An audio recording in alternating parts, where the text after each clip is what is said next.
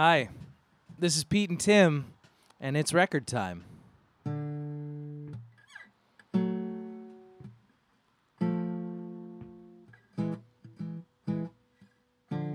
When was the last time you listened to a full record from beginning to end?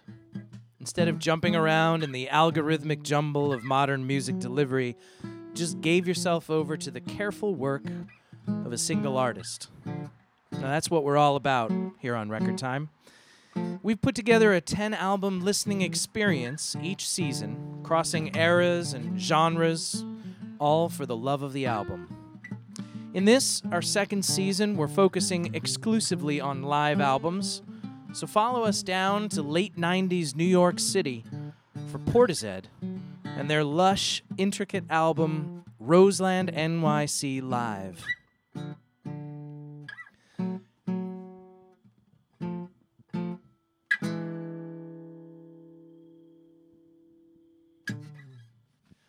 It's a cozy, cozy night, Peter. Coats on. Rainy, probably mid-50s. Little drizzly New England evening. We're on the back porch. It's October. It's Halloween season. No place I would rather be. Yeah. No thing I would rather be doing. This is fantastic. And we have a perfect album for this kind of mood. And for those of you who enjoy a liquid accompaniment to your active listening, we are enjoying a rich, lush, layered red wine, which sort of feels how this music sounds. Yes. Right?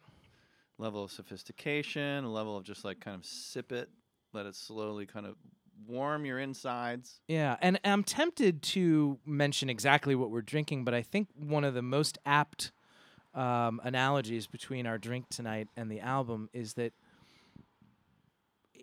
this album is a bit untethered in my mind. Oh. It just kind of feels like a very other place.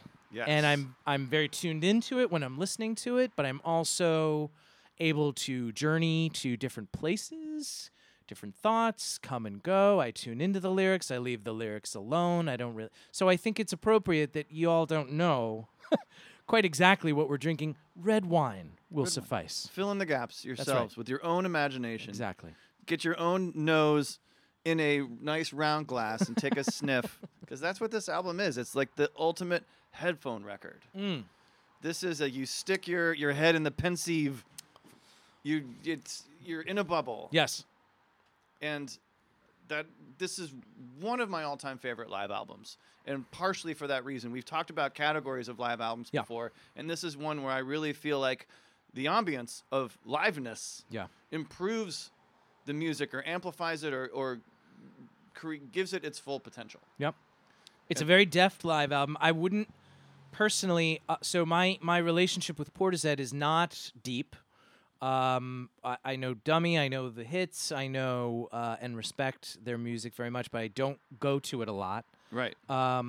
Because it is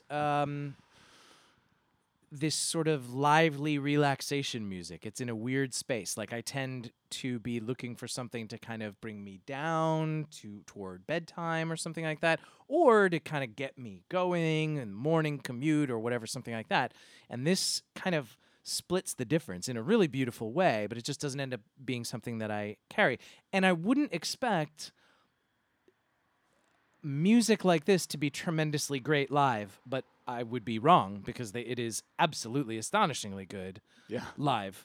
I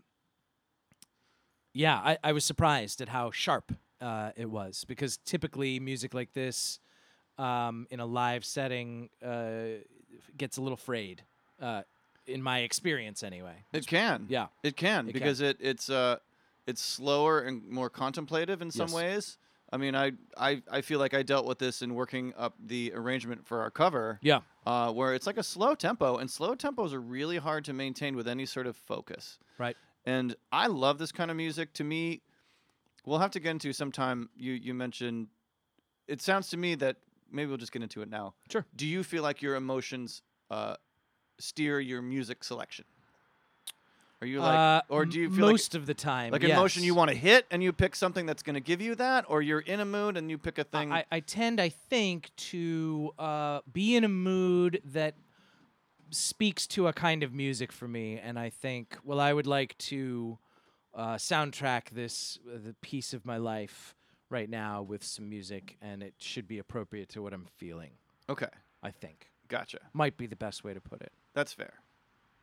Yeah, I feel like these guys fit into, you mentioned music to bring you up or music to bring you down. I feel like this is the third category, which is like, give me an experience. Yes.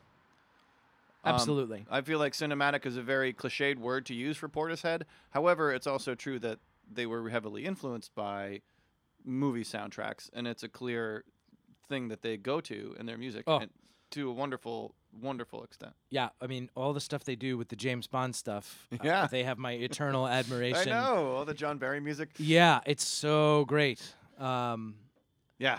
I absolutely love it. And there's so many reasons I love this album. So I have to tell this story because it is perfectly of a time. Excellent. I had heard Portishead when they were around, because there would just be songs that were on in parties or in the bar or whatever, and you just got used to them sort of floating around. And they're distinctive. Especially their big hits. Yeah. Yeah. Right. They have great lyrical or musical hooks. And they're very captivating, and Yes. they really draw you in. You get in that bubble. Mm-hmm. But I hadn't really had my own experience with them, except one time in like 2001, I was visiting a friend in Portsmouth, New Hampshire, and she was I'd stayed overnight. And again, Portsmouth, New Hampshire, a perfect town for a mood like this, sort of very Halloween. It was misty weather like this and cold. Perfect. And I had to take the bus back. Yeah. And again, this is only would happen at this very specific narrow window of time. My friend Kiarna, who I was visiting, her boyfriend Chris, said, "Hey, do you have your iPod? Let me put some music on it." Oh, wow. Is all your stuff backed up? I'm like, yeah, sure. Here. And that was the mixtape of the time. Of course, it was a 10 gig mixtape. Right. But he basically spent, half an hour and loaded up.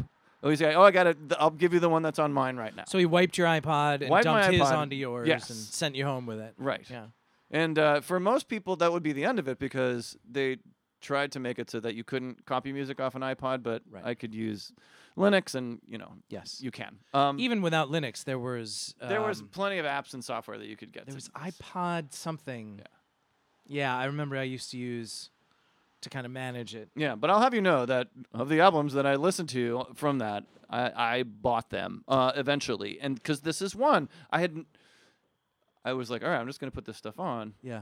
And I guess it was shuffled by album or something like that. And I was sitting on the bus, and I was like, all right, I'm ready for an experience. And then, oh man, yeah, humming comes on with the symphony warming up in the background, and I'm like, oh my god! And that song starts, and I'm like, because I love theremin, I love spooky synthesizers, I love mood music, I love the John Barry vibe of soundtrack music. And then she starts to sing, and then the fucking beat drops in. Yes. And I was like, ugh. Yes, the decks and the drums. Because the decks and the drums are so dope. And Yeah. so these guys just have such a beautiful mix of all these different styles colliding and smearing together all at once, and it all works. They rock on this album. Yeah. And they do things that are cinematic. There's a headbanging tune. There's Yeah. literally a headbanger of a tune. Yeah. Bow, bow. Bam, bam. It's Yep. so good. Yep. And that was the moment where I was immediately sucked in, and this has become a favorite album ever since. Like, And- when we decided we were going to do live, this was the first one Number that one. came to mind. That's great. Beth Gibbons is, obviously an incredible asset, and it's just sometimes I marvel at how the right voice finds its way to the right group. Oh, she's perfect. Yeah, for this there group. could not be anyone more well suited. Nor do I imagine could she find such a comfortable place to be herself within. I mean, obviously, who knows? Alternate timelines. Maybe I'm saying that about something else, but they just seem so perfectly matched in this impossible way. Like, Impossible. Like, how did you know? How'd you find each other? To keep looking until the three of you found each other like that? Like, how? And then to have it come together so quickly, and it's then create wild. their first album, Dummy, is such a perfect. Well, it's not perfect actually. It's definitely a young album, but their sound is perfect. Yes. And they are completely fully formed Yes. on that first album in such a beautiful way. And I love Dummy, and I've listened to it ever since. However, Dummy, I feel like, I'm sorry, pales in comparison to this album. Right. Because Dummy sounds sort of flat. It's of its time. You know, they helped promote an entire subgenre of trip hop, which I realized, like, there are so many bands in there that I love. And they were, like, just contemporaries with Massive Attack and Tricky and DJ Shadow and, like, all this awesome music that I love. Yeah, So, all the stuff, if any of you listen to This American Life, pretty much all the backing music from, like, the first, I don't know, 400 episodes. All this kind of is stuff. all this kind of grand it's like stuff. Dex, It's like so hip hop kind of vibes, Yeah. but with other stuff mishmash on top of it and more sort of songwriting-y than rap-like. Yeah. And then with other instruments layered in there. And so it's amazing and, I don't know, really significant for that reason. But, like, I feel like the live setting brings this band to life in a way that just doesn't come across the same on Dummy or Portishead, their second album. Well, how could it? How could it? This is the ultimate. If you want to, like, take one thing on of this band, this is it. It's a portrait of a band. It's a complete portrait. This is not a prolific band, right? 3 albums plus this. Yeah. And I again, I have to say, I'm surprised at how well it comes off. This symphony that's there. I mentioned before that I felt like it was an untethered album, which I think is just sort of speaking to the cinematic stuff that you're talking about and the experience that you're talking about. Sure. And I absolutely love how untethered it is. I felt compelled to watch a little tiny bit of the video from this evening, just to better understand what was happening, because I was going to talk about it. And I feel like as I was listening, I was realizing, like, are those drums? Is that a drum sample? Yeah. What's being scratched here? What Yes. Like, what is real and what is not? And so that's a question that runs through their music. It is. Period. Yes. However, once you put it into a live setting, it becomes even more confusing. And it's this lovely little sidetrack to, you know, when you're listening to something again and again in order to get ready for something like this, it's a fun place to go into. And I didn't want to see what the evening looked like because I wanted it to remain just this interesting. Yeah. foggy space of just like ethereal music that was sort of given unto me, you know. But it was pretty intriguing to watch how things were set up there. It's pretty amazing. Yeah. And The entire show is available on YouTube. It is. Pretty much, Because yeah. they put it out as a DVD, and I didn't realize that was out there on YouTube until researching this, and I was like, oh, my God. The whole thing. Oh, so you hadn't seen it before? I had not seen the video before. Well, what did you think about seeing it? I loved every second of it. I loved all the interstitials in between that were part of the original DVD production. I didn't watch loved that. every musical performance. Here's what's interesting. Okay. They say on the Wikipedia page, and again, say what you will about Wikipedia, I love them, and a lot of their stuff is very well peer-reviewed. They say that the New York Philharmonic is not actually credited on the album. No. They say the New York Philharmonic is credited on the album, but the musicians are not part of the New York. part of it. Yeah. Right. Something like that. That's right. So there's a disjoint between how the album is credited and the performers on the DVD, seemingly. There's also a disjoint between some of the performances. They say this is one night. That's what I read as well, but I've also read that there are different performances on the DVD. Correct. As from the album. Yes. And I didn't watch enough of the DVD to note any differences, but you did. Sour Times. Oh, wow. Is one obvious example. On the YouTube, it is much closer to, it is basically the studio version. Huh. Whereas on the album, and we'll get to it, is a whole nother thing. Mm-hmm. And there's other bits like that are maybe some of it is just like the mix is different on the DVD, so other things stand out. But I'm pretty sure there's other different performances. So it makes me think, like, how much can we rely on this live album being an actual document of a single evening? Or is it really more about capturing a vibe and essence of liveness?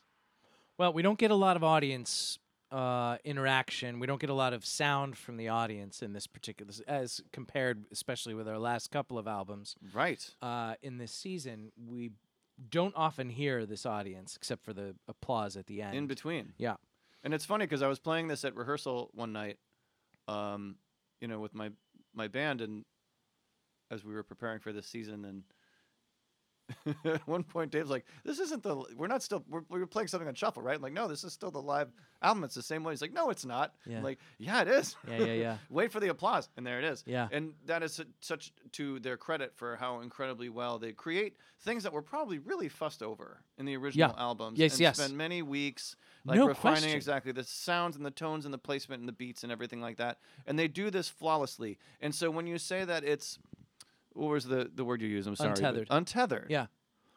What they have to do in order to pull this off yes. is the exact opposite of untethered. No question. They have samples, they have rhythms. Everyone there's a conductor and a drummer, and usually the drummer is the conductor of the rock band, and the conductor is the conductor of the symphony, and the whole concept of timekeeping between orchestral music and rock music is very different. Yep. But the two of them clearly have a click track in their head because that has to time with the samples and the beats Right. that are being done on the turntables. The guy on the decks has to be right on the click so that everyone lines up together. One of the things I think is wonderful and really enjoyable to watch in the DVDs, how much people have to wait for their turn to play. Yeah. There's a lot of despite the. I say despite because the orchestra is one of the wonderful, beautiful things about this record. But despite the orchestra, it never feels cluttered. Oh no. Their music always feels spacious and huge, without being overwrought, Right. because there's an orchestra present. And one of the reasons I wanted to do this album is because there is a long lineage of live albums where it's like the rock band with an orchestra. Yeah. Like Metallica did a big sure. one. Yeah. Yngwie Malmsteen. I mean, everybody's done. There's been lots and lots of bands. Deep Purple did a big one where it's like the rock band with supplemented by the symphony orchestra. Right. Drive Shaft did it in Lost last season. And they always sound like that. Like the orchestra comes in, they're like do do do do do do. Like they have here it is. Yeah. There they are. Yeah. And But I then could the never rock tell. band comes in and then does their normal thing. Right. And then here they come again. Right. Do-do-do-do-do-do-do. But this is so different than that. This Yes. is so well woven. Yes. And you're right. I don't know. Not that I've heard. There's a lot of people in the world who've heard more live decks than I have. But I don't know that I've ever heard better live decks as far as staying on the So rhythm. good. And every cut just seems studio sharp. Yeah. And yeah, I could often not tell. Like I would go to the video every once in a while just to be like, who's playing what here? Like Right. what is actually being sampled and what's being played? It was amazing.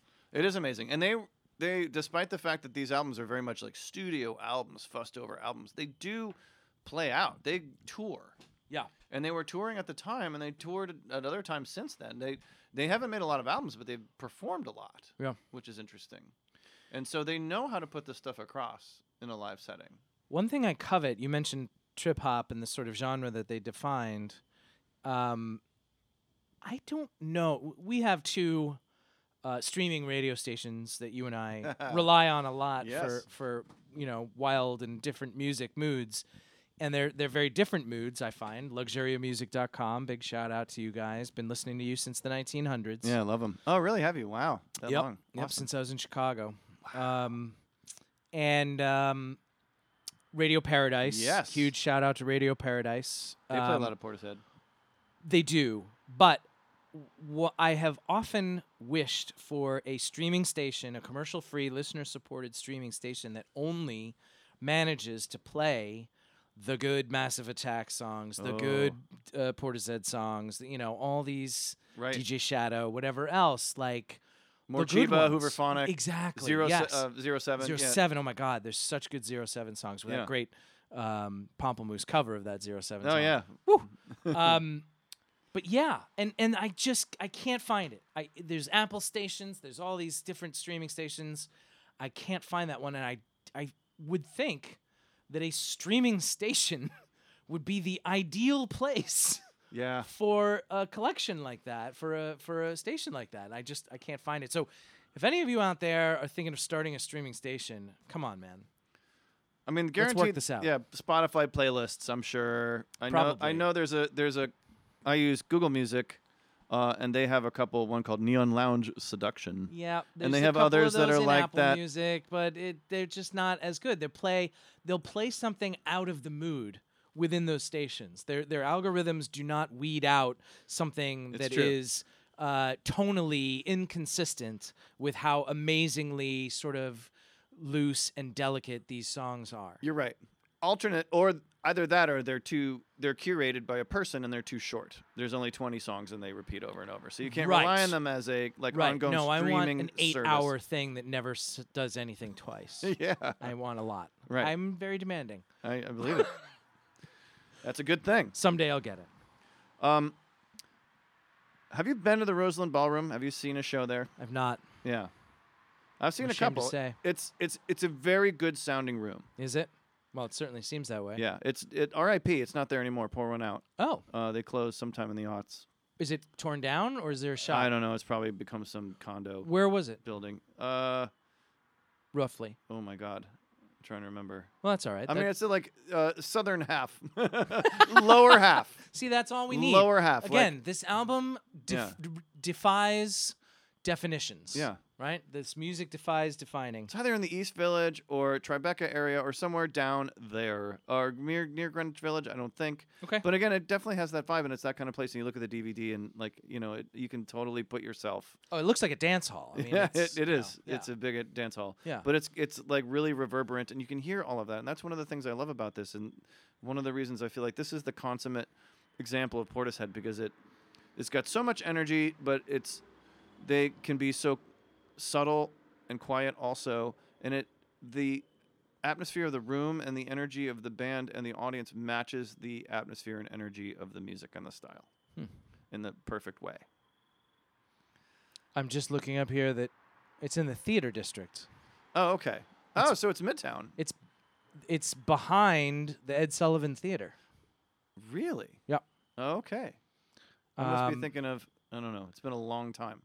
And the original Roseland was torn down in 56 and then moved to West 52nd Street. Wow, they were in Midtown. Yeah. I forgot. It's being developed into a 62-story mixed-use tower. Well, all right. There you go. What are you going to Okay. do? Well done. Sorry I asked. Damn it. Damn it.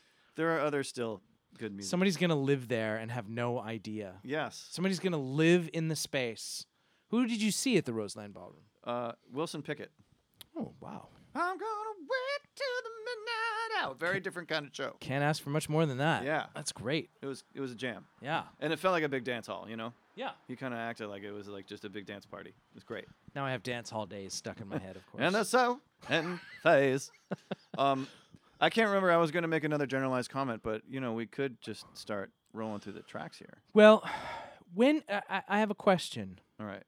So because this is not an album I turn to as often as you. Oh. What parts of life would you pair this album? What parts of life make you turn to this album? When do you want this album?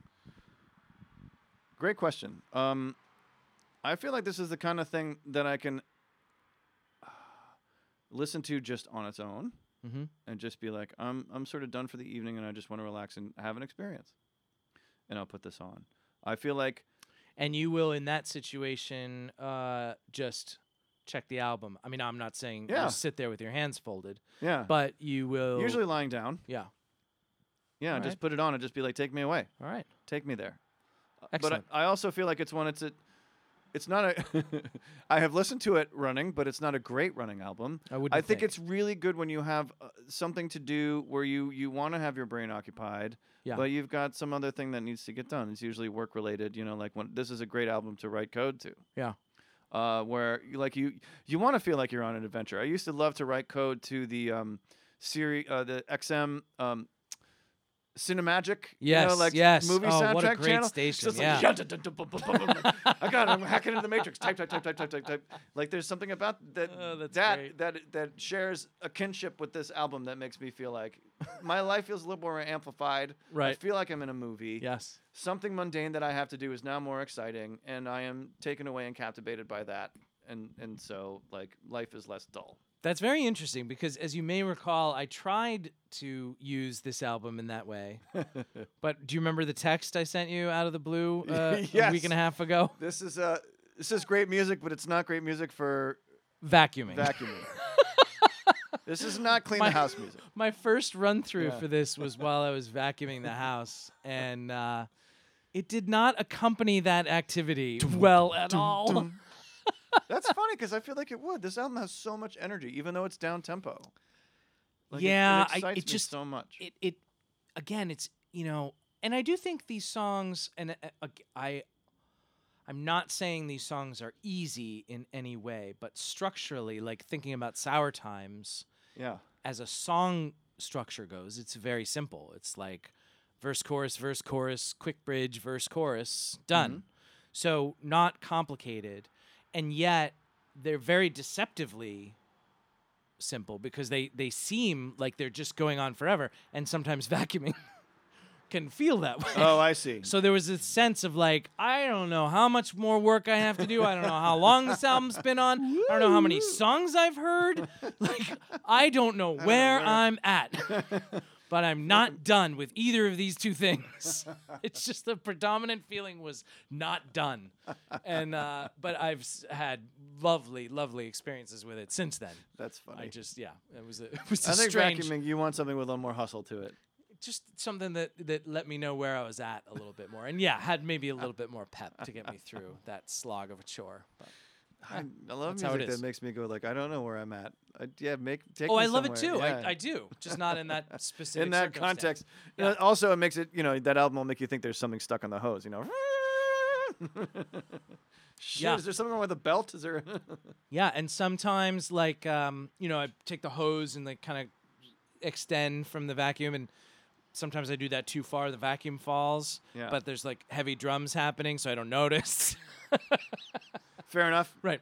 That you don't expect. Yeah. There.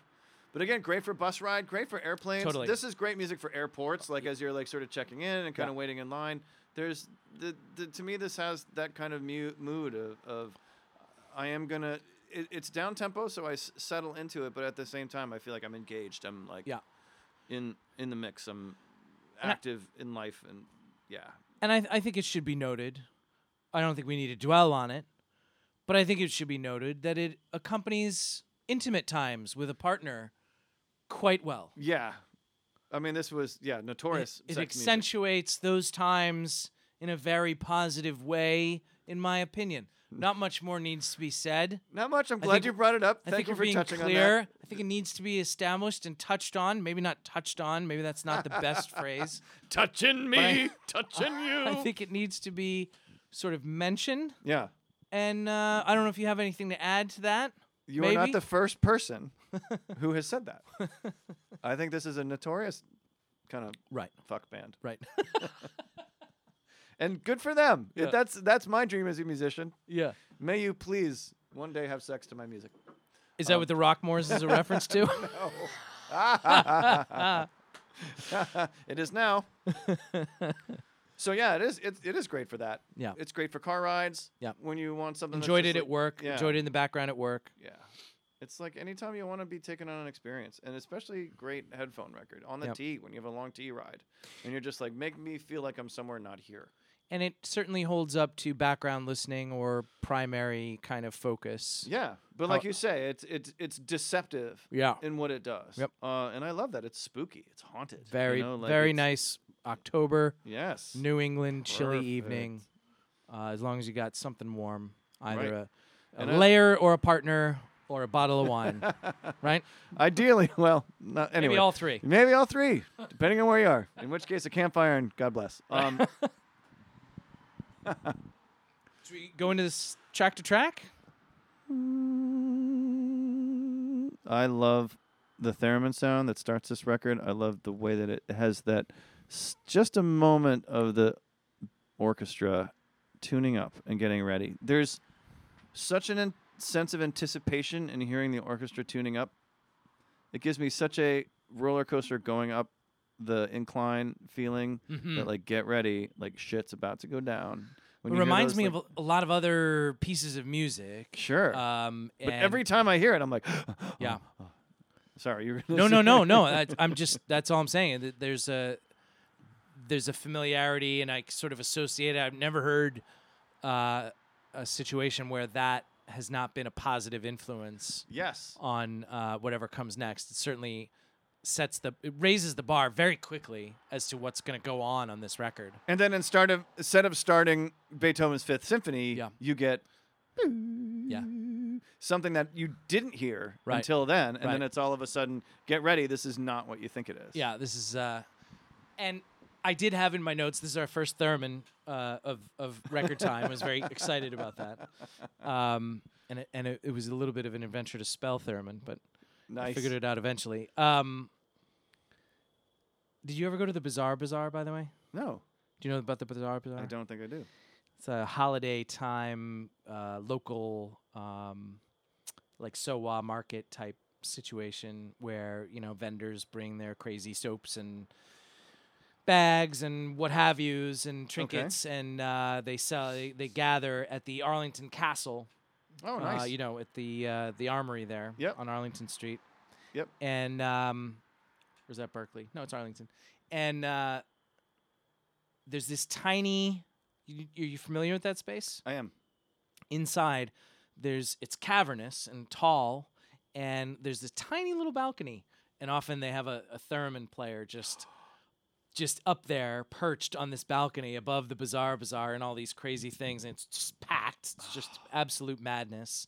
And there's like snacks over in that corner or whatever, and you can't find your friends, and it's just crazy. But all the while, up on this tiny little Juliet balcony, there's just a costumed theremin player. I want that job. It's pretty good. I want that to be me. Pretty great. Wow, that's awesome. So I always think of that when a theremin pops up in whatever I'm listening to. And then the orchestra gets right in line with it. Those little stabs. Those. Yeah. They started out this sort of tuning up mess, and then that tone comes in, and they just kind of line up right there, and immediately becomes a little bit of that spy movie. Oh, it's so good. Yeah, it really is. And then, Beth Gibbons, you talked about her before. I feel like we need to get back to her a few times because what she really does as a singer is quite remarkable. She has tremendous amount of control for someone who's barely singing above a whisper. Yeah. And she has the kind of voice where you can feel like you can get away with it on a studio album, and you can imagine maybe, I don't know, her tracks could have been chopped together and pieced together out of little bits. Yep. But she really never hits a wrong note on this whole record. She tiptoes near them, but never really goes astray. Her vocal performance is so really impressive. Good. Yeah. From minute one. Yeah. She knows how to do that sort of Billie Holiday croon. Yep. She knows how to do something that's like sort of Vera Lynn. I love that within a song, and she has different tones to her voice. She sings from different areas of her head for different songs to kind of fit the mood. She's more nasal, or she's more open, or more wispy, or more gritty. She does a lot of different things with her voice, and it was a real revelation to see her sing as opposed to just hear her sing. Yes. Because you see some of the tools that she has. It's true. The resonant spaces in her and the way her head is shaped. I mean, I listen to things really closely, and her singing made more sense when I saw her face. I can't really explain it much that makes beyond sense. that. Yeah, that makes sense. And it's also nice to see that she sings properly. She's not hunched. She's very open. Right. And you can tell it in her voice. There's a tremendous amount of control. Yeah. In the way she sings, and she has a lot of waveriness, and she sounds. But it's intentional. It's very intentional. It's used, and I didn't think that she'd be. I thought this would be my typical kind of, live music. I don't know, expectation, which is that the music, the instruments are better, and the vocals are typically worse. Right. That's just what I've kind of come to expect in general from live music over the years. Beth Gibbons is really remarkable. I don't know anything about her. I don't know her training. I don't know what she did before Portishead. I don't know what she's doing right now.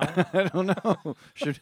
Should we call her? You have her number? That would be so crazy. That would be very strange Beth, coincidence. if you're listening, call 937-PETE-TIM. Tell us what you're doing. We're worried. Yeah. You Are you never all right? called and said you got home. And there's a lot of dark lyrics in there. Yeah. We just want to make sure you're okay. I hope Glory Box came true. That's all I'm saying. Right. But she has really incredible deep chops. Yep. And I feel like it's really important to call that out because it's easy to allow her to get lost in the deep instrumentation and just become one of the things that you're hearing as part of this whole package. But she fronts this band. Right. And it wouldn't. She's the soul. Yeah. Of it, and she can be very powerful and very vulnerable. Mm-hmm. Sometimes in the same second. Right. And pulls it all off. And this is a lot to front. Boy, howdy. I mean, I hadn't had this thought until now, but I'm really interested thinking about the other guys in the band. I'm thinking, I know they do a lot of production. I don't know what other music they may have done outside of Portishead, but I think they're both producers. And I'd be very interested, it occurs to me right now, to hear some of the music they're producing. Yeah. Because it just seems like Portishead hit the ground fully formed, more or less, knocked out these 3 albums, did this amazing live thing, and then just has sort of, plied their trade on those little pieces they produced. And it seems almost impossible. Yeah. To have such a perfect encapsulating, defining catalog. Yeah. And then that's it. Just standing alone. So Humming is one of my favorite Portishead songs, so I love that they open with it. And it's one of the ones that I feel like really works beautifully well with the orchestra because it's so rhythmic. It's got a great chord progression. It's got a great build to it. I love the low strings doing that bass line along. Boom, boom, boom, I have the boom. bass line as a note as well. It's great. Great. And Yeah. again, as I said before, when that beat drops in, it's just to die for. Yeah. One thing you were saying about how Portishead you don't know what's real, part of what I feel like contributes to that is that, like, for instance, in this song, that is a sample Of the bass line? of not the bass line, sorry, Okay. the drums. Okay, yep. But they play around with it towards the end of the song. You can hear there's like extra beats in there and stuff. And I was watching the video trying to understand how they triggered it. But they do use familiar samples, but they also, interestingly, create a lot of their own samples. So they play the grooves that they want to then use as loops. Like those loop artists who just pedal it right in front of you, yeah. Right, Yeah. exactly. So it's kind of funny to think that, well, why wouldn't you just play that in person? But Right. it's kind of the aesthetic to have that sort of like looped kind of sound.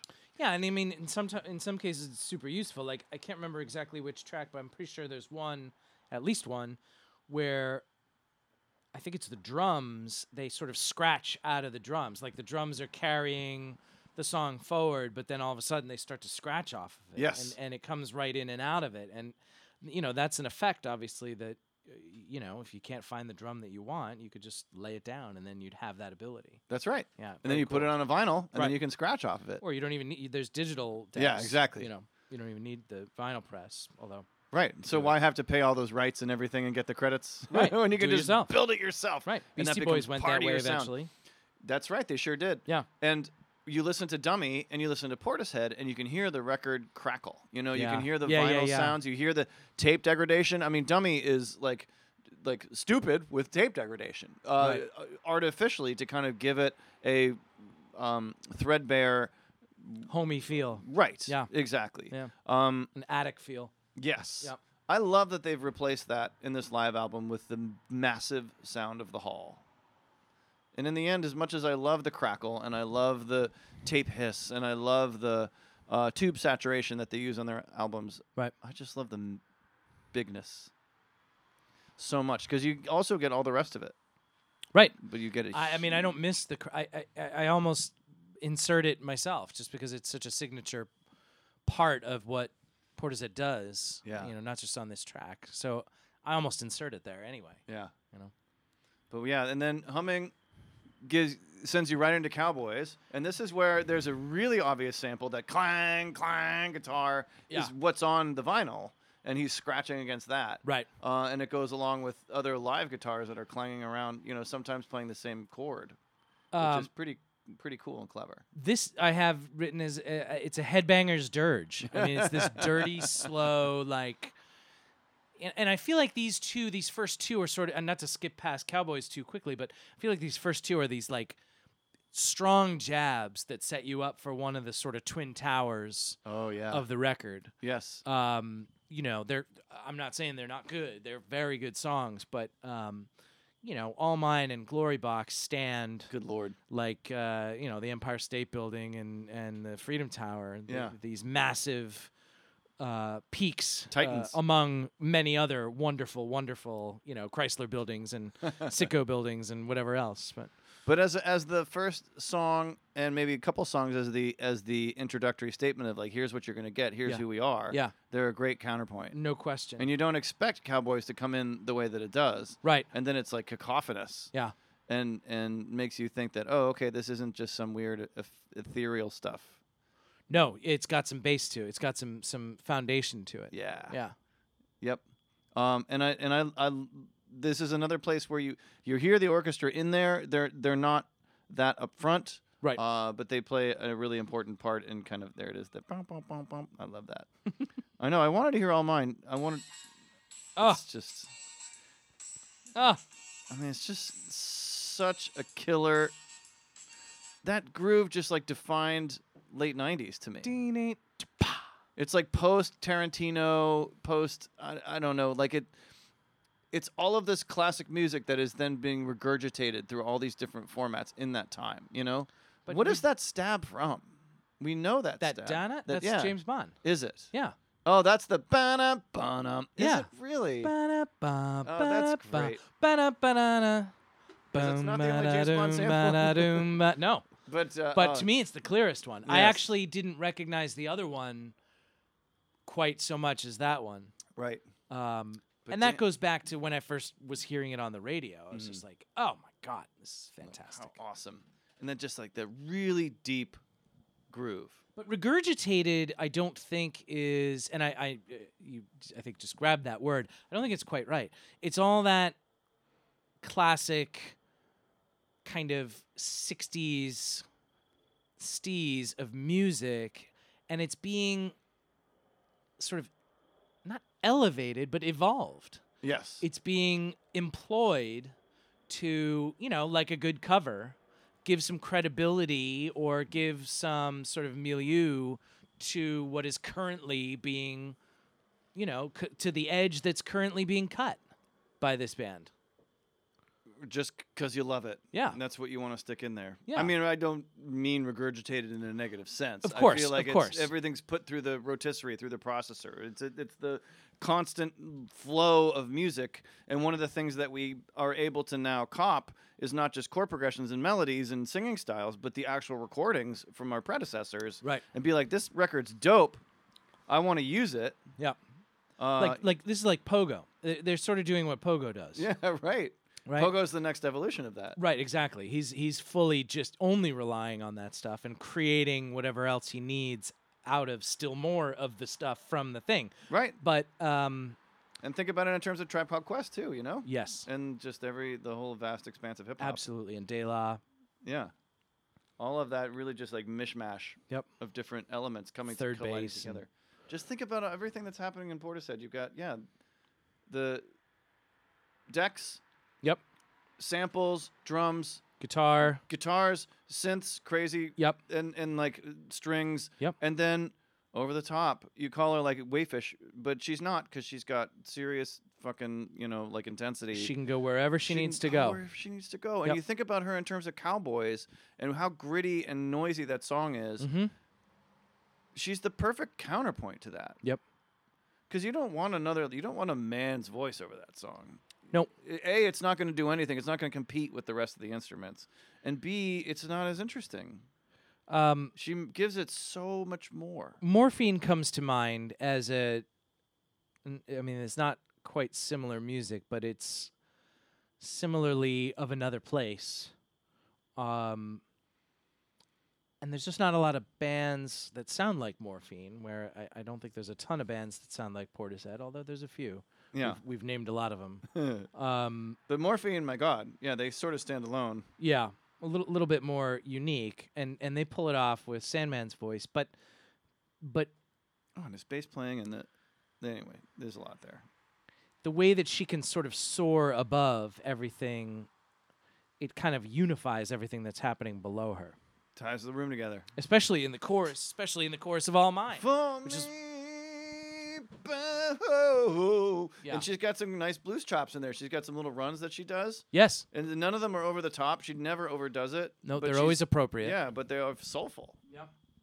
Yeah, she is soulful. I have written here, her vocals are so surreal yet organic, very difficult to latch on to, an ethereal personage. But it's powerful. Yep. But also that it's really hard to sing with power and also like volume restraint. Like, there's like control how much air is coming out. Oh my God. Yeah. Yeah. Very difficult. We were working on that in the cover version. That's right. There's one, in fact, I mentioned I had a note on Roads, which is the second to last song. Yeah. That I couldn't believe they saved that for second to last. I love that. I'm glad they did. I Yes, think it it's works amazingly where it is. I wouldn't want to move it, but if I was her, I'd be like, guys, can I try and get to that a little earlier in the set when I'm blown out. Yeah. I know. She's done so much work prior to that song, and that's such a delicate song. It's another Judy Garland moment. Right, exactly. Yeah. I know. I love All Mine. It is got that cinematic, but just like dope hip hop kind of groove, just like deep groove to it. It's like all. Yeah, I'll listen to All Mine anytime, anywhere. Yeah, that's a great one for mixes. And then I don't know how to pronounce this one. Mysterons? I would say Mysterons, yeah. Yeah. Or Mysterons. More theremin here, which I was very happy and about. This is what opens Dummy. This was their first introduction to the world. That's right. Song. Yeah. And I love the guitar that sort of holds the center of the song throughout this entire thing, even through the chorus and everything. Slightly different. There's a lot of really nice guitar in this. Yeah. And that's what you forget from this music is that a lot of, it's not what jumps to mind. It's not what jumps to mind. But it's really strong. It is. Yeah. And he's a great soloist. He's got some killer solos on this album. And there's a lot of great playing on their original albums. They come across as because of all of the studio trickery of being something that's mostly sample based or whatever, but like they're playing this stuff. They're a band. Yeah. Which, I mean, I was surprised. I never cared before. I didn't think about it. Yeah. I just thought, oh yeah, that's that good Portishead song. I don't know what's a sample. I don't know what's real. I don't care. It's just sort of great and there for me whenever I want it. Yep. But yeah, studying up on it, it's pretty impressive what they do. And again, the level of restraint that they have, but intensity at the same time, it makes me think of what we talked about with Gets Gilberto. Mm-hmm. Think about that. Yes. In that they're just the right notes. Yep. Space, restraint, yep. Tastefulness. Do what you need to do to create the right uplift at the exact moment, and then nothing more. Yeah. It would be great to find out a lot more about what these three, the musical journey that these three people went on before forming this. Yeah. Because it feels so done. Yeah. For Dummy. From it word really one, does. from note one. Yeah. All done in so mono, complete. too. Dummy is interesting because it's an interesting statement also, I think, to its sort of deliberate lo-fi nature is it's not stereo. It's mono. Yeah. So it sounds a little flatter for that reason. Again, this is one of the reasons why I love the live album because it's all opened up. Like to be Beth Gibbons standing in the middle of that room, surrounded by that. She's at the center, the vertex of the circle. Like God. I couldn't even really tell where the audience was in the clips that I kind of looked. all around. Yeah. Just edges I couldn't of the quite room. tell if they were in the round itself, but just like a wide horseshoe around the edges. Yeah. Yeah. And not a lot of people. A good amount, but not a lot. What do you think for the attendance? I would say 300 to 500. Wow. Certainly smaller than the Frames show. Well, but it's sort of what I thought the Frame show was. Yeah, right. The capacity of the Roseland Ballroom was 3,200. Wow. But it's mostly band. Maybe it's just in the shadows. One of the things that's lovely about the DVD is it really just focuses on them and the music and them being in the center of this. They're just the spotlight's on them and whatever else is there. It's atemporal. 3,200 has got to be just people dancing. So this is different because this is not. So there's probably a bandstand, right? Like a proscenium and a bandstand. And then it really looks like they're in the middle of a room. But yes, there is a proscenium. Right. So typically, to fit 3,200 people in there, they must have had the band up on the bandstand, on the stage. Oh, right. And then the room was just full of people on their feet dancing. Yes. So you can fit 3,200 that way. But if you have a philharmonic orchestra and the band's set up and some space for them to perform in the middle of the floor, which it certainly clearly seems to be in the DVD, then that's going to limit that attendance. It feels like 500 or something like that. And if they're in chairs, it's going to limit it even more. That's right. I don't know if they were or weren't. They were. So it could have been down that low, even though the capacity is so big, I guess. But yes. Oh, and then Only You. Ugh. Well, this was gonna be our cover. This was your first pick for our cover. Because I just love it, and Yeah. I've always wanted to cover it. Only you. I mean, it's just so I love that chord Bluesy and progression. smoky. Yes, I played the chords over the intro. It is like I have one of those. Okay, if you could be at any gig, what would you do? I want to be the keyboard player in this band, Wow. playing that dope ass solo. Yeah. With everybody all around me, Yeah. and like owning that moment. I love this song. I love how groovy it is. I love how wonderfully it swings. This is the other Bond sample, right? Yes. Yeah. Yeah. I mean, I've ripped off this keyboard solo. Anyone wants to on YouTube look for Blue Tree, the song "Ships." I play a solo on that. That's definitely inspired by this solo. I will check that out. That's fun. It's not bad. It doesn't hold a candle to this, and the groove is different. But this is just one of the all-timer, just bangers kind of grooves for me. I thought it was particularly amazing work on the decks in this particular song. Rip. I know, really right in time. Mm-hmm. Who knows what that dude is saying? Right, that. But It's all like of it is. that. Yeah. All of it's right on. Yeah, it's beautiful. Yeah. And it sounds a lot like Dummy, too. Like, it sounds a lot like the same part. Obviously, very carefully composed and selected. I have a note here. Solos aren't very common on the record, but this one is really welcome. Yeah. You mentioned a lot of good solos. But am I wrong about that? There's not a ton of them. There's not a ton of them. It's true. Yeah, okay. But this is one of the songs where the musicians... This is one of the ones where the musicians really get to stretch out. And Yeah. there's another one with a really killer... Well, it's this tune. There's a dope guitar solo, too. Which one? Only You. Oh, yeah. There's a great solo in Only Killer You. guitar solo with the wah. And then the Rhodes at the end. Yeah, they let him just jam a little bit more. Half Day Closing is a little bit of a filler track for me. Do you? Yeah. Yeah? I think it's sort of a B-side. It's perfectly fine. It's sort of proggy. I would have thought about covering this one because I think I could cover anything on this, really, honestly. But this one I think is a little bit interesting and different. It has a different motion to it than some of their other songs. The chords go in sort of different, weird, angular directions. Again, it feels very prog. It feels like a Led Zeppelin song or something. Different than a Led Zeppelin song, though, I don't feel like it has a... It's one of the very few, maybe the only song on the album without a really good lyrical or musical hook. There's no like thing to hang your hat on that's like, oh yeah, that's that one. I mean, to me, the chorus does a little bit. Yeah. But this is one of the transitional songs. Exactly. Which And every concert has. Yeah. And needs. And it's Yeah. I don't know. I like it. I like it. As sort I of a don't wanna say I don't compositional like nerd. The way it kind of moves around and everything. It feels. I love the Calliope music at the end. Yes. I think that's great. I know. Keeps you off balance in this really nice way and kind of, re-ups the sort of otherworldly nature of everything. Yeah. Now to me that's intermission music, right? Could be. That was how I interpreted it was set break.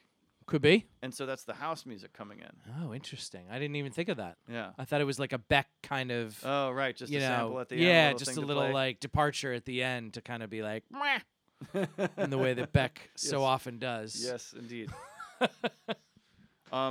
Yeah, I sort of saw it as set break, but either way, I love it's the circus music. So makes you think that this is not real life. This is exaggerated. So let me just look if is that halfway through the album? It's pretty much, yeah. Yeah. That's 6 out of 11. Yeah, sure. Okay. Yeah. It would be a good place for that. Yeah. That you could be right. And then because then I feel like Over in the way that we had talked about, like when you have a set break, that you got to come crashing back in the second set. I wouldn't care if Over was 40 minutes long. I would listen to it. Could go on forever for all I care. Fantastic. It just comes right back in beautifully. Yep. Brings you exactly back into the moment. So if you've been out smoking a butt. Yeah, you could well be right. You could well be right that's an I never even gave it a thought. Another great performance. Another way that she's using her voice in interesting different ways.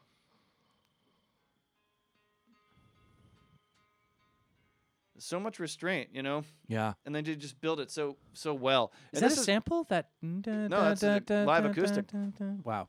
And then it builds to the boom. And this is where the orchestra starts to really come forward. How I was saying that this is not one of those albums that uses an orchestra in a bombastic way. Right. I would say in this is another reason why I feel like this is separated into two sets, because this is where I feel like the orchestra starts to kind of sort of They've gotten loose. they get the eyebrows on it a little bit more, you know, like they're dum bum bum bum. There's like these big signature moments, like motifs that are very all the orchestral instruments together coming forward. In this, there are some in later songs. Yeah. So I feel like this is as the beginning to set two. Like we're turning up the dials. Yeah, no question.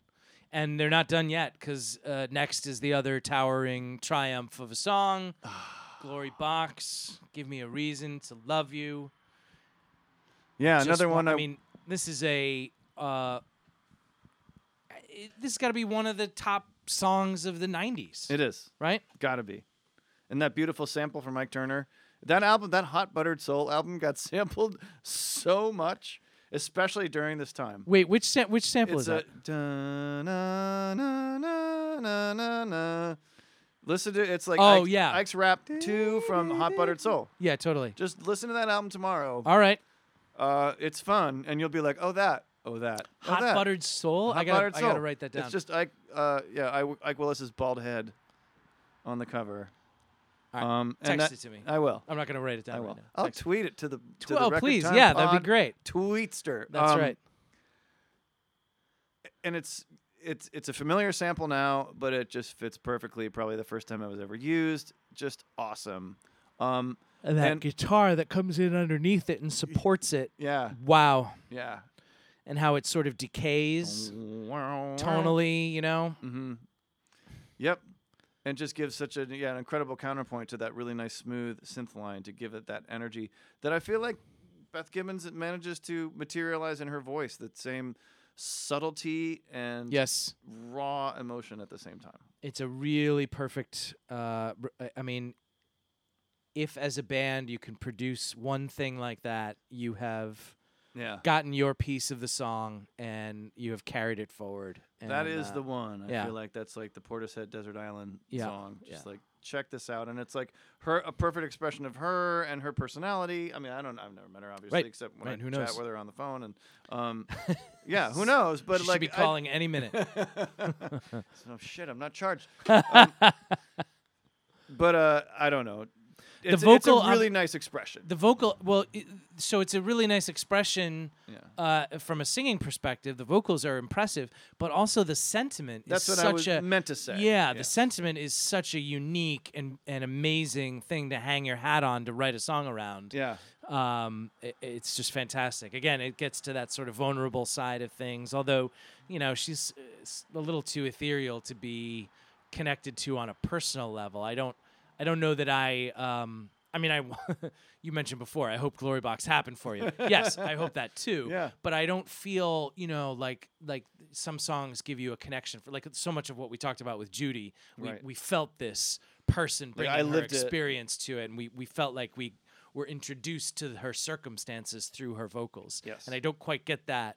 I think Beth is after a different type of artistic expression here, which is a more universal, more every woman, every man type feeling, but it's this little corner of life that doesn't get a light shown on it very often that they found and they just blew it up, and it's just fantastic. Magnifying a universal thing. Yes. Oh, like, oh, God, right. Yeah. So it's not just rather than a personal experience. Yeah, let me tell you my story. Right. It's like, relate to me on this universal thing.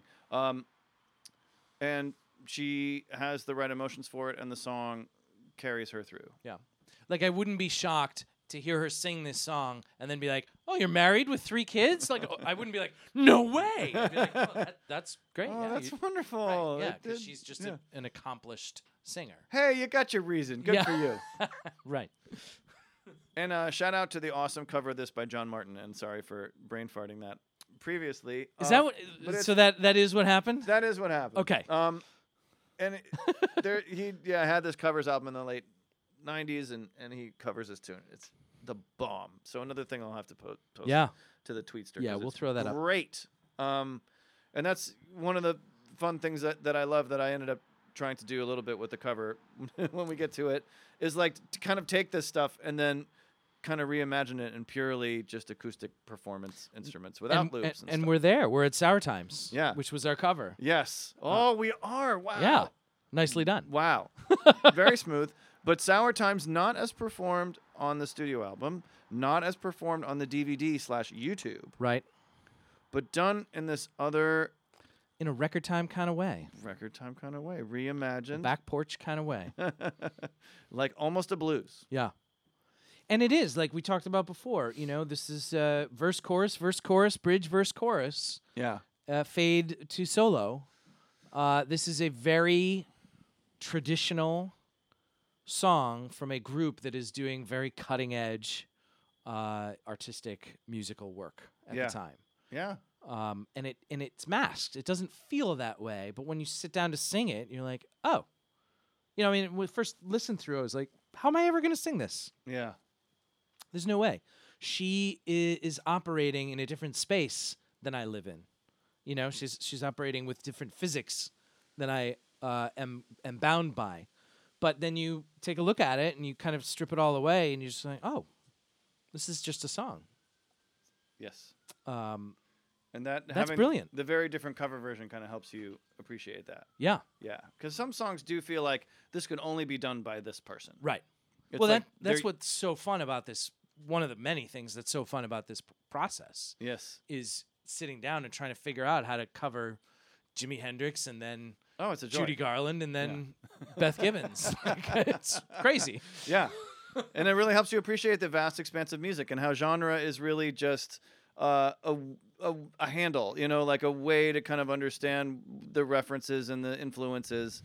But it's all just music, and you can put your eye on it and you can put your lens on it, whoever you are, Yeah. and get something out of it. So that's my way of justifying some of the things that we're going to do in future episodes, and I'm Well, I'll tell you, kind of scared of. I think what's great about it, not to toot our own horn, but I do think it's appropriate that before we criticize these albums, we walk a track in their shoes. I feel like I believe in it. Yeah. Yeah, I feel like that's it's important.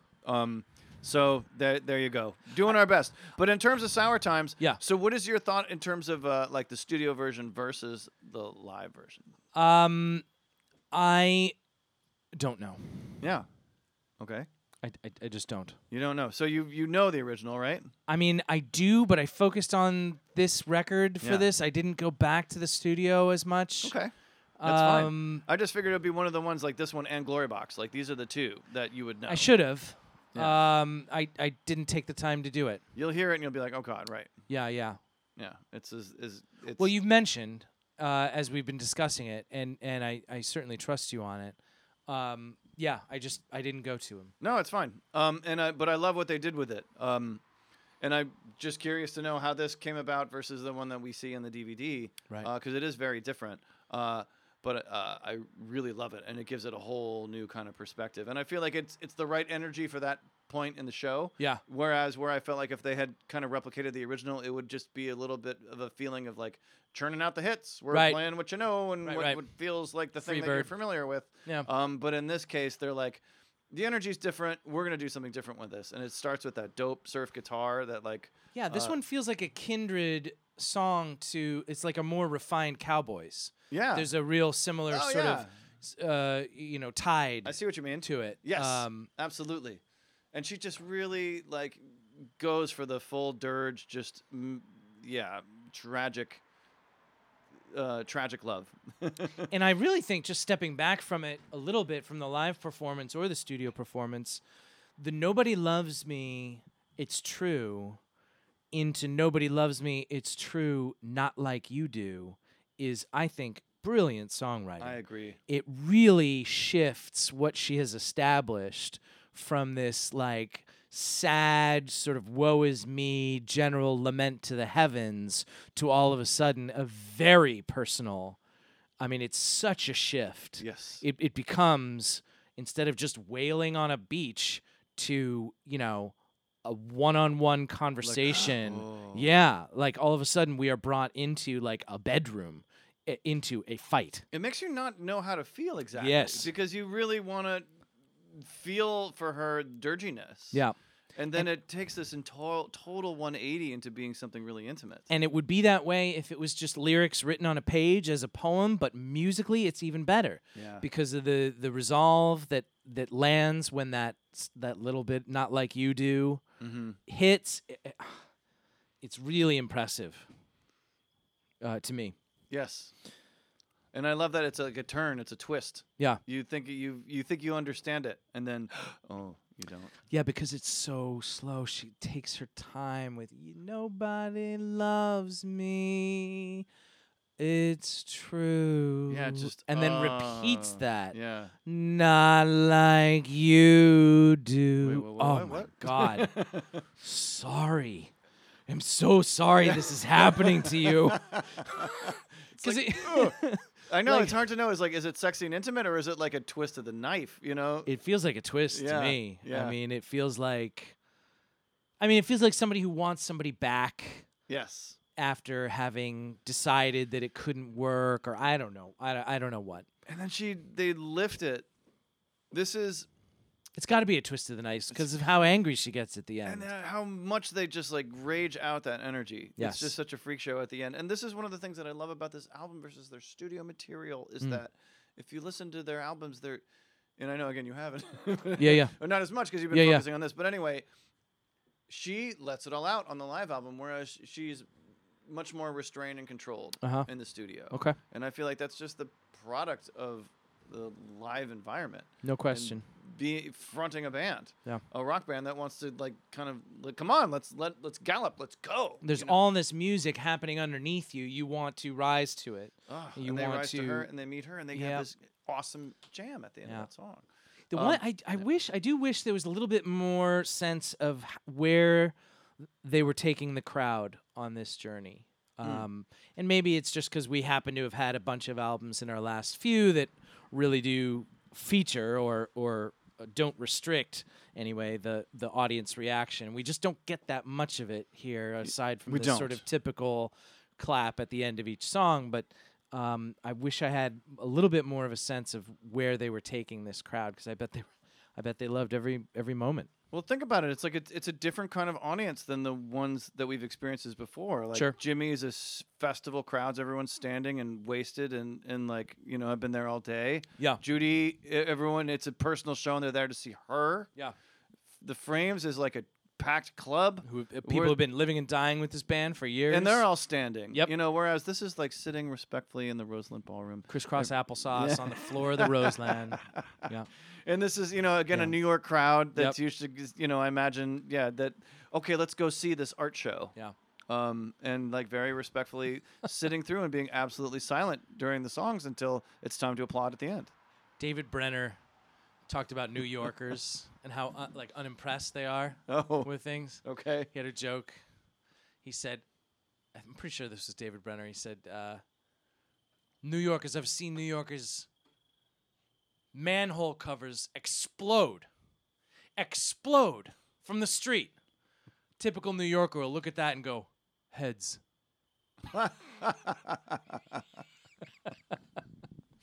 So yeah, maybe it's a little bit more of a mellow crowd, but yeah, but it's still lots of energy. All right, last two, on to Rhodes. Rhodes. I've mentioned it before. How can they leave this? How could Beth allow them? And again, I'm very glad they did. I think it's perfect. I love where it is. It works so beautifully. It's a great hangover tune. The crowd is in this one more than just about any other track. Oh, I love that. I know they're clapping along. So good. That's how you know it's right, though. Right. Of course, it's totally right. Yeah.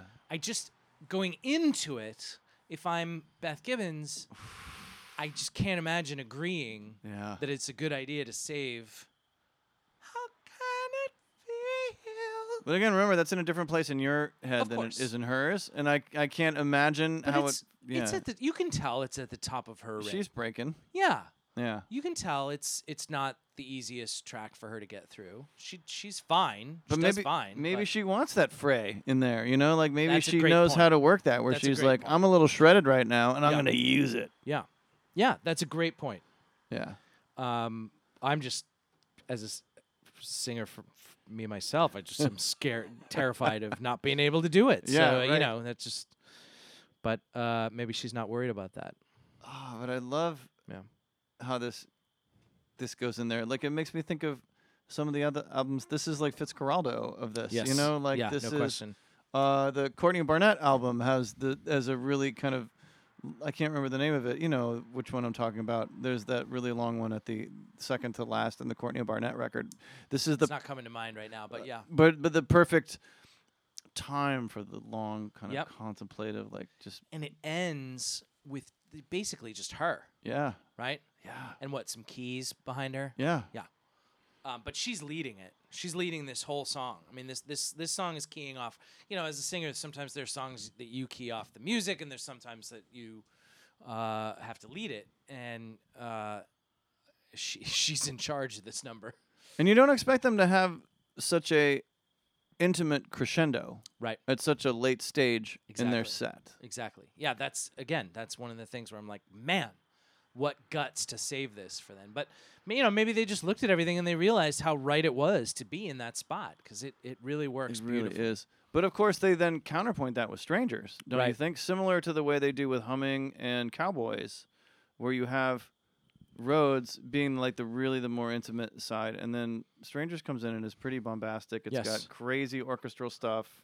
That's where they're really just like jamming along with the rock band at the same time. Like, this is it. We're like, blah, leaving Yeah. it all out there. And this may not be her greatest melody, but it's probably her most fun melody, I think. Yeah. Yeah. Yeah. And it's a perfect And is counterpoint it for Rhodes. real? Yeah. And she can just kind of bring it on home. Yeah. After giving it everything she's got during Rhodes. Yeah. This is a great Do you think pair. this is an encore piece? I don't know. I Yeah. think it just ends the show. I'm not sure if they did an encore or we just didn't get it on the record. So Maybe- many questions about what know. really happened Mysterons. that night. We'll never know, and we never need to No, it's because okay. the album is fantastic beginning to end. And it's great to just have your own little things to chew on and be Yes. like, I don't really know. And you can make your own decisions. This album will melt itself to your opinions and your decisions and you know your imagination, like a good piece of audio should. And it's, totally. Right? And That's the think difference between watching a movie and listening to a story or a record. You get to engage your own kind of creativity as you interpret what's happening. For fill in the yourself. gaps yourself. Yeah. Love it. And depicts a kind of live album about, like, is it live? What's live? Who knows what? It's not just a document of, you know, a Zapruder film of a concert. It's Right. It's a slightly more constructed something, and we're gonna get into some more of those. But We will. Yeah, but next time, I feel like it's back more towards like the raw document. Yeah. The next time's gonna be a very fun one.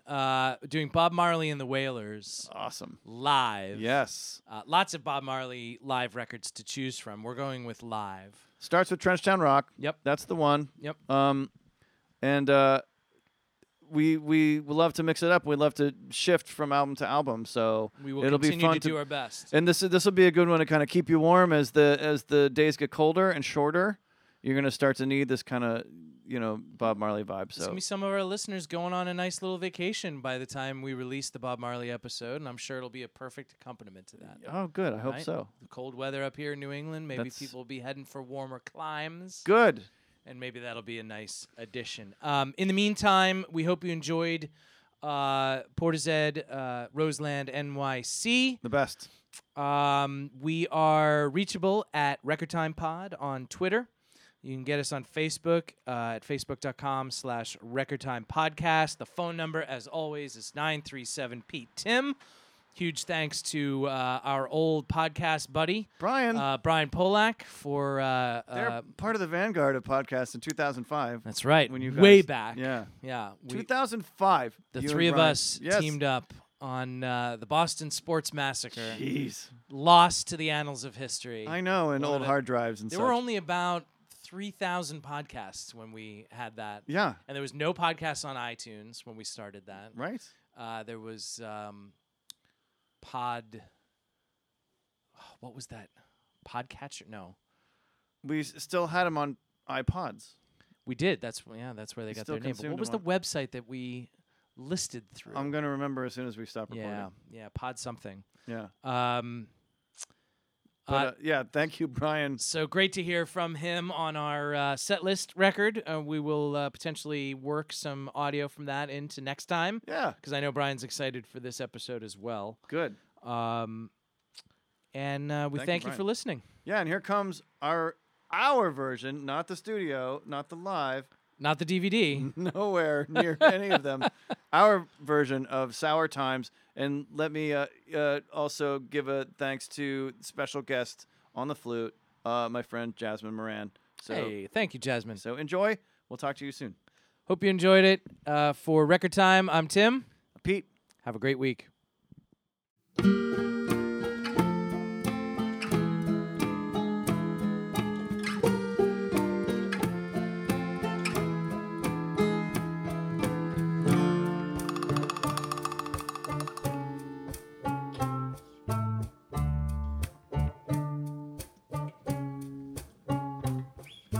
To pretend no one can find the fallacies of morning rose, forbidden fruit, hidden eyes, courtesies that I despise in me. Take a ride, take a shot now.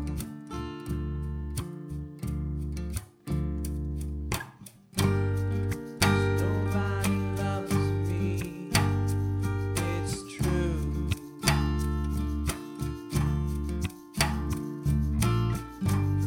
Nobody loves me, it's true. Not like you do.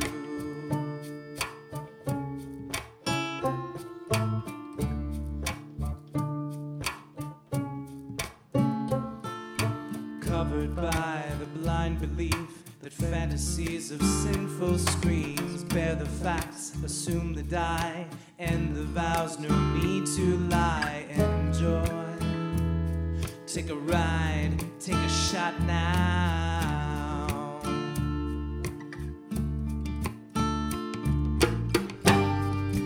Nobody loves me, it's true.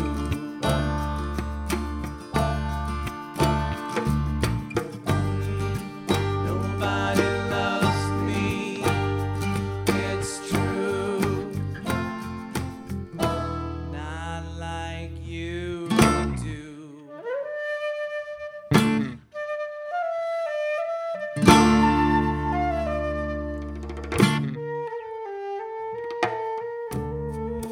Ooh, am I what and why?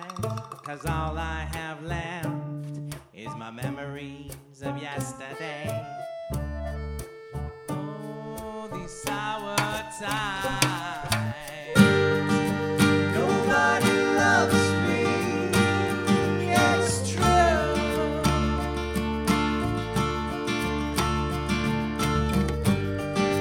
Nobody loves me, it's true. Not like you do.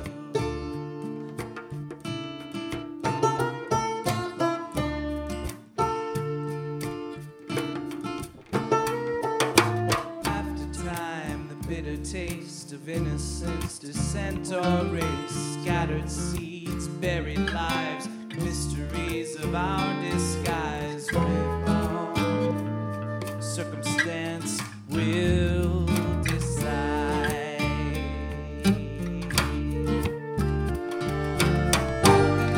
Nobody loves me, it's true.